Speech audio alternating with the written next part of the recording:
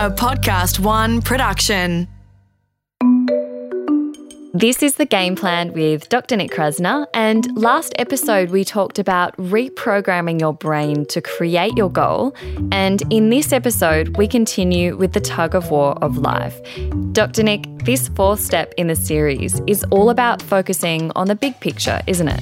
Absolutely. I mean, the tug of war of life, I always think of life as a bit of tug of war. We're in a very what's called dualistic world. We have good and bad, fear and love. And if you think about your life, you're always being pulled towards being the best person you can and the worst person you can, or the thing you fear most. And it's trying to win that tug of war. Some of what we're doing now, often when I see patients or clients, they've been focusing on what they don't want in their life. So it's almost like you've got 10 men on one side of the rope and nobody on the other side. So by just creating a vision of where you might want to go, suddenly we've put at least two of those men from the side going where you don't want to go onto the other side. So it's not only have you got two people on the right side, on the side you want to go to, but we've lost two on the other. So by doing a little change, we've suddenly gone from 10-0 to 8-2. So a difference of 10 has gone to a difference of 6. And so by keep doing all these changes, sooner rather than later, actually, things can start heading in the right direction. I actually like calling it the circle of grace. Everyone's heard of a vicious circle, one bad thing leads to another thing that leads to another thing. And I think the same is true in a positive way, that one good thing can lead to another good thing. And suddenly you get this prominence happening that your life is just on a roll and it's just working really well. And I call that the grace of life. In between those two things, there's often quite a bit of work and then a bit of lag time. So patience is very important in all of this as well. So now we've built up a lot of positive images in our minds about how we want our future to look like. And now it's about shedding the negative and the past. Yeah. And again, this is a choice. Which do you want to do? No one's telling you you have to shed any of the past, but you have a choice to lose part of your belief structure and gain a new belief structure in line of where you want to go. The bottom line is no belief structure is entirely true. It's just a belief structure.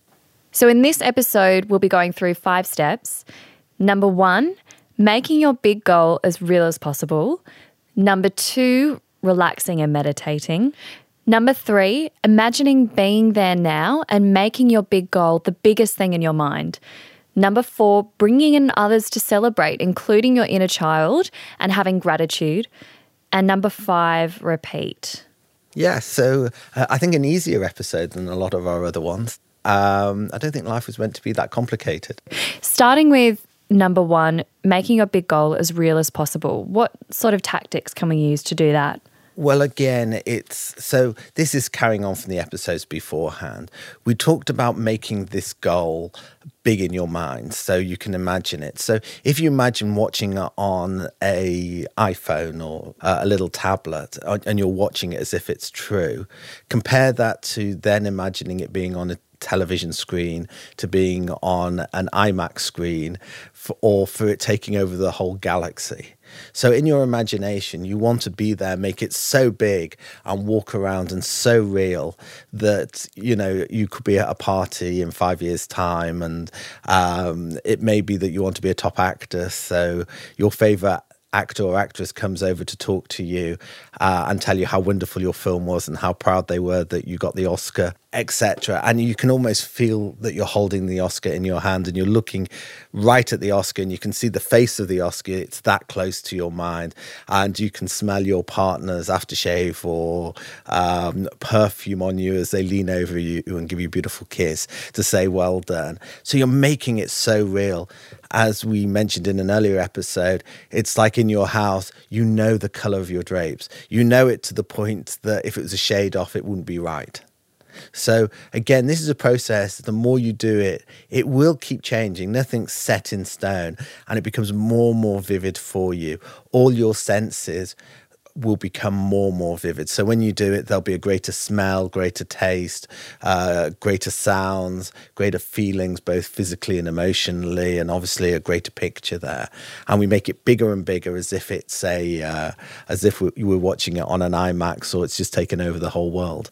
How does doing that sort of visualization actually psychologically help us to achieve our goal? What's actually going on in our brains when that happens? Well, what we're doing is we're creating an alternative ending to the film that is your life, in a sense. What we're doing is we're saying this is a possible future for you, and we're putting it into the subconscious. Your subconscious has already got a potential future for you, and in most cases, it's a future you don't want.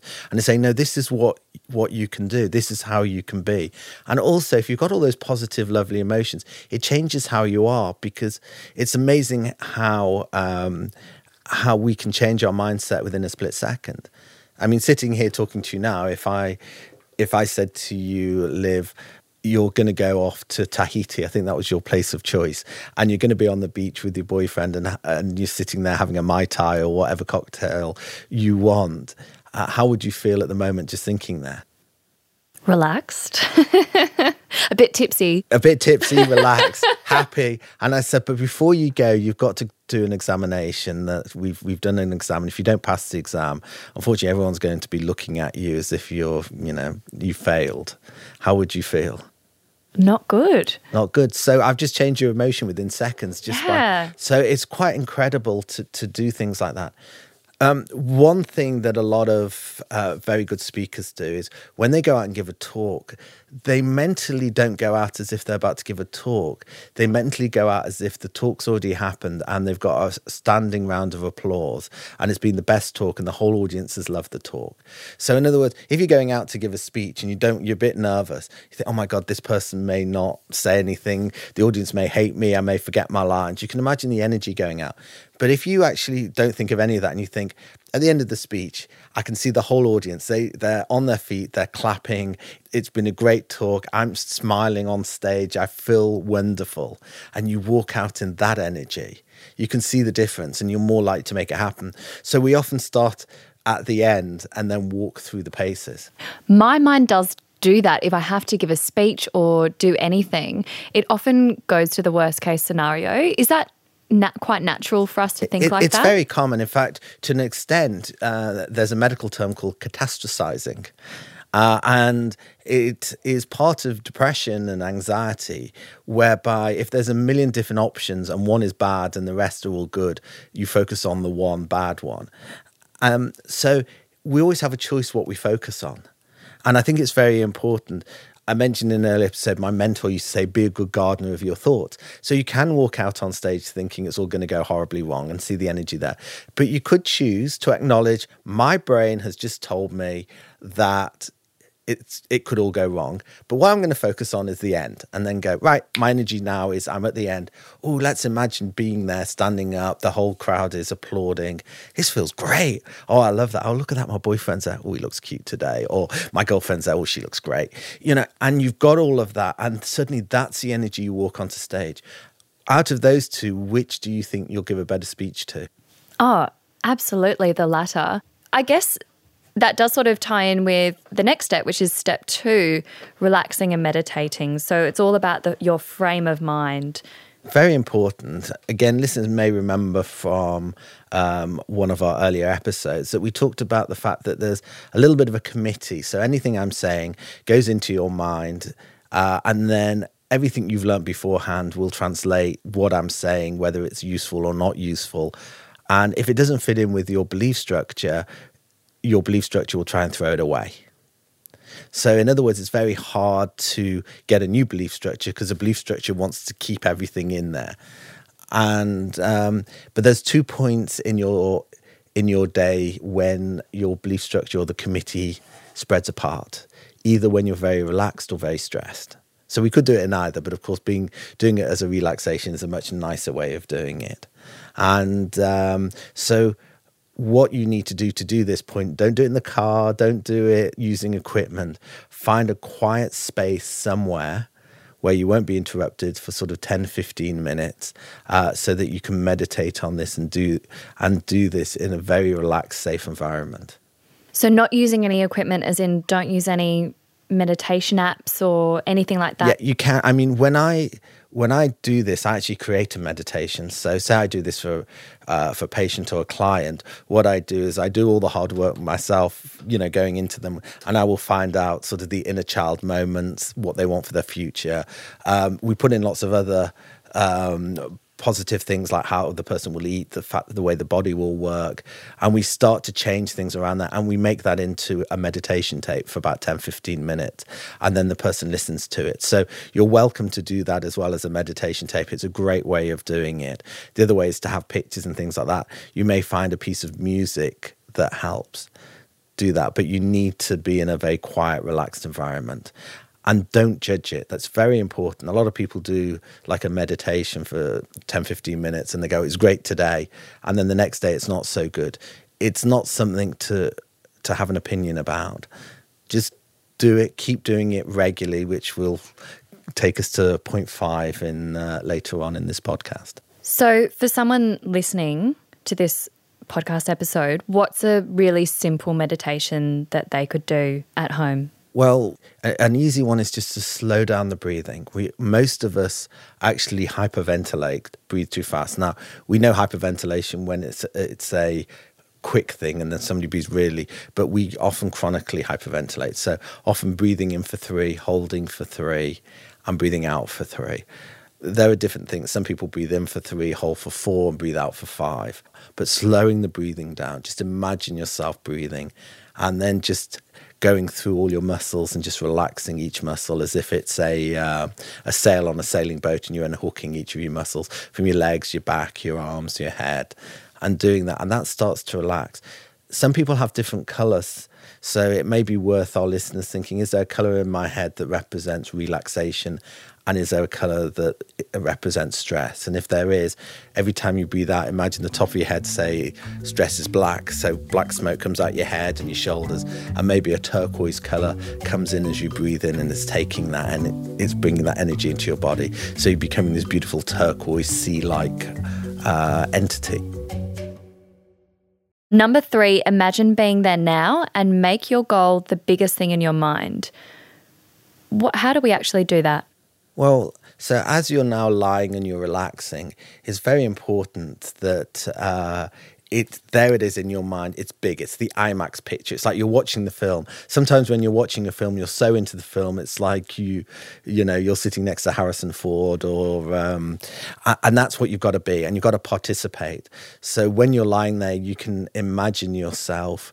There you are, on the beach. You maybe say a sports star playing volleyball or on a jet ski. So you can imagine being on the jet ski, going left and right.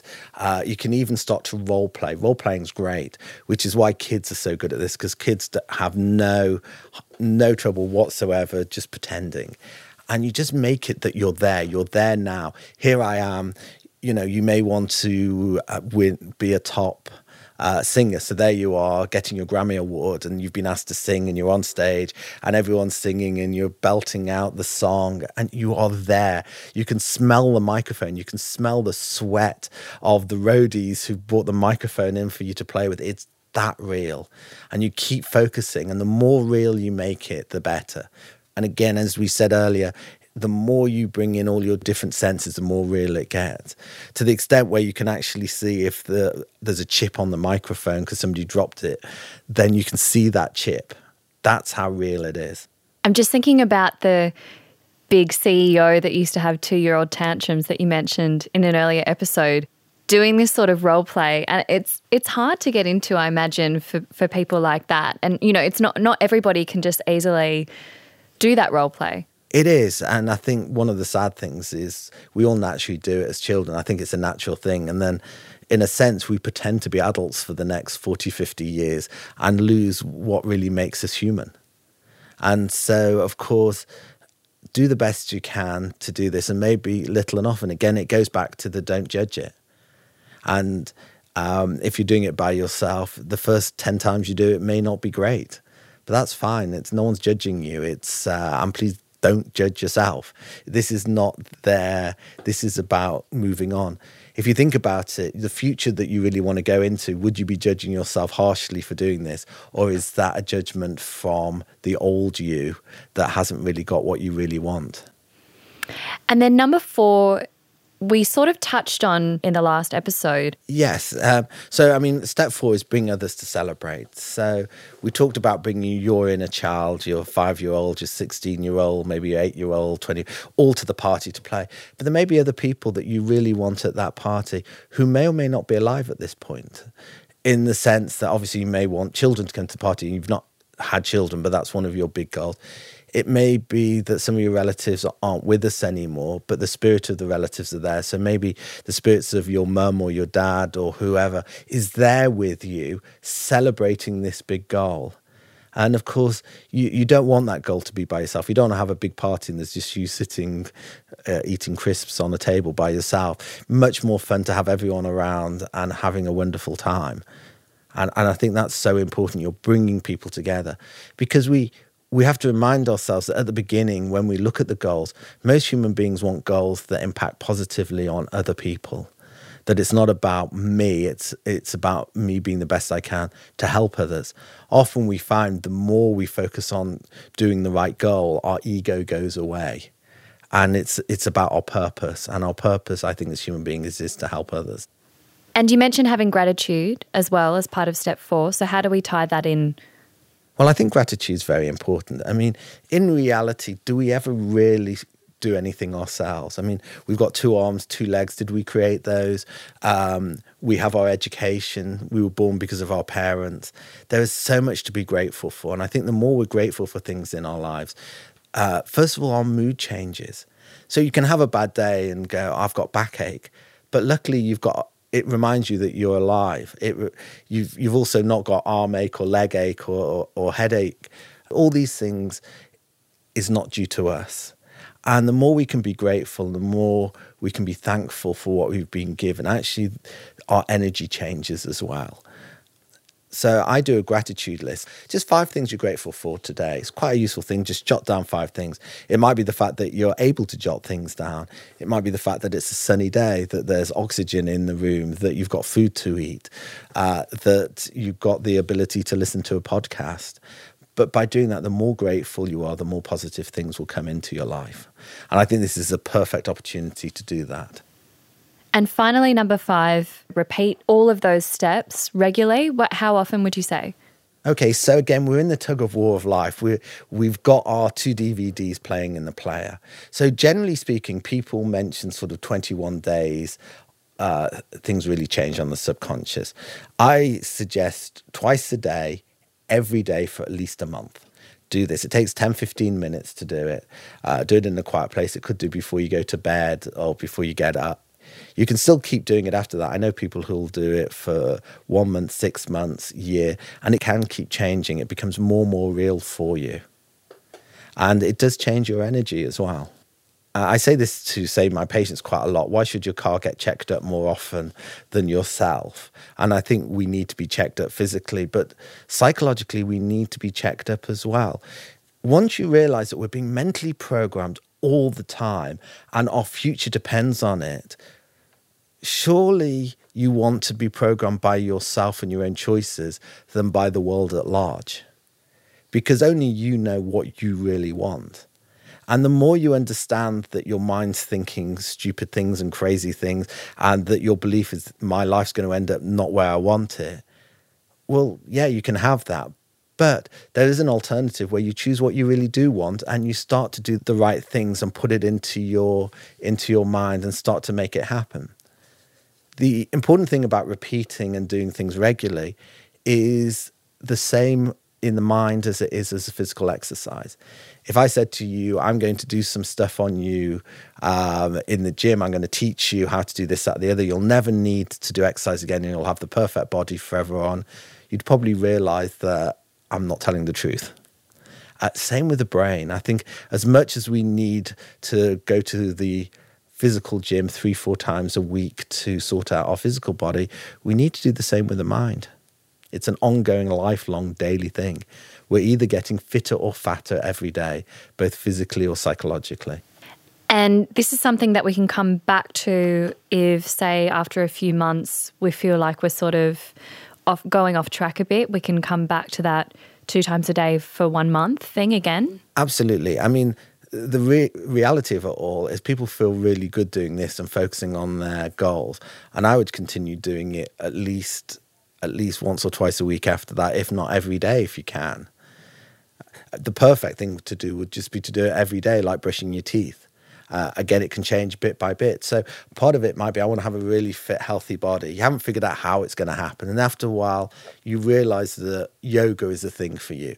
So within your mindset and within your imagination, you may then start doing yoga in your brain and imagine yourself doing the poses and being able to do things you couldn't do before. And so it changes and it evolves and becomes more real for you. It all sounds really positive and really easy, a lot easier than I thought, actually. Absolutely. It's a little and often. It's consistency that makes the change. If you talk to a lot of people who you might call successful, you'll find that they do things like that. They may do it naturally. They may not sort of prescribe it to themselves in that way, but a lot of them will spend time just focusing, imagining, doing these things and creating it. And that's why they've got to where they've got to. Going over those 5 points that we talked about. Number 1, making your big goal as real as possible. Number 2, meditating and relaxing. Number 3, imagining being there now and making the goal the biggest thing in your mind.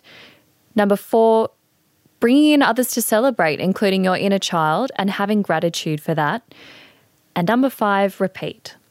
That's it. I told you this was going to be the easiest episode. So what's next? Well, one of the questions you may see, so if I do all that, everything will just come to me. Unfortunately, we then have to put some actions in place.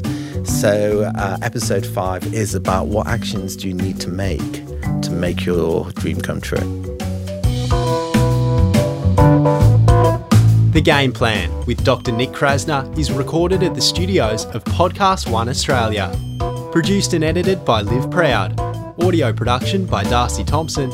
Executive producer is Jamie Show. For more episodes, head to podcastone.com.au, download the Podcast One app, or look us up on iTunes.